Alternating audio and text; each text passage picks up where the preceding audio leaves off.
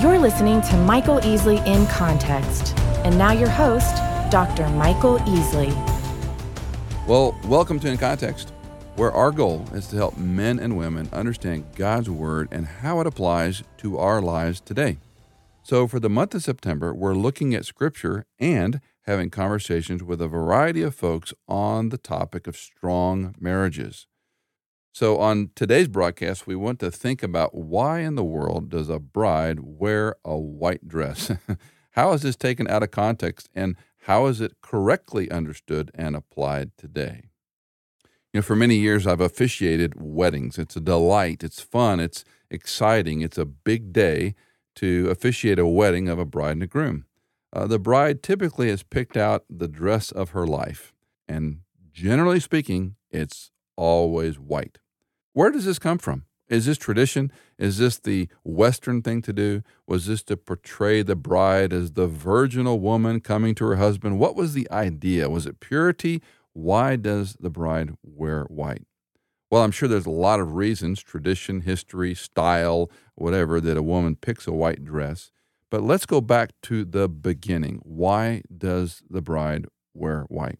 I want to look at two passages briefly that illustrate from a biblical perspective where this idea came from. In Ephesians chapter 5, we get great instruction from the Apostle Paul about the meaning, the intent, the purpose behind marriage.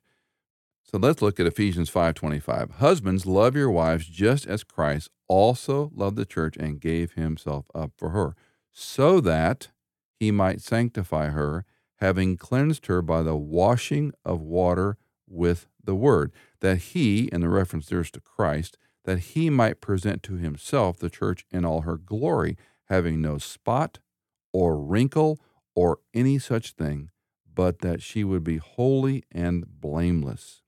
So we're getting a picture here of the presentation of the bride, which Paul's talking about as the church, to himself.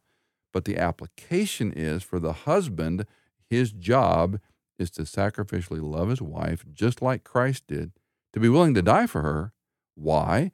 To sanctify her, to present her clean, washed by the water of the word, all her glory with no spot or wrinkle or any such thing. So this begins to hint at why the bride wears white from a biblical perspective. In Revelation 19, we have a section referred to as the marriage of the Lamb when Christ returns. In verse 7, we read, "Let us rejoice and be glad and give glory to him, for the marriage of the Lamb has come, and his bride has made herself ready. It was given to her to clothe herself in fine linen, bright and clean, for the fine linen is the righteous acts of the saints." So just pausing right there in this rich text, what's happening here?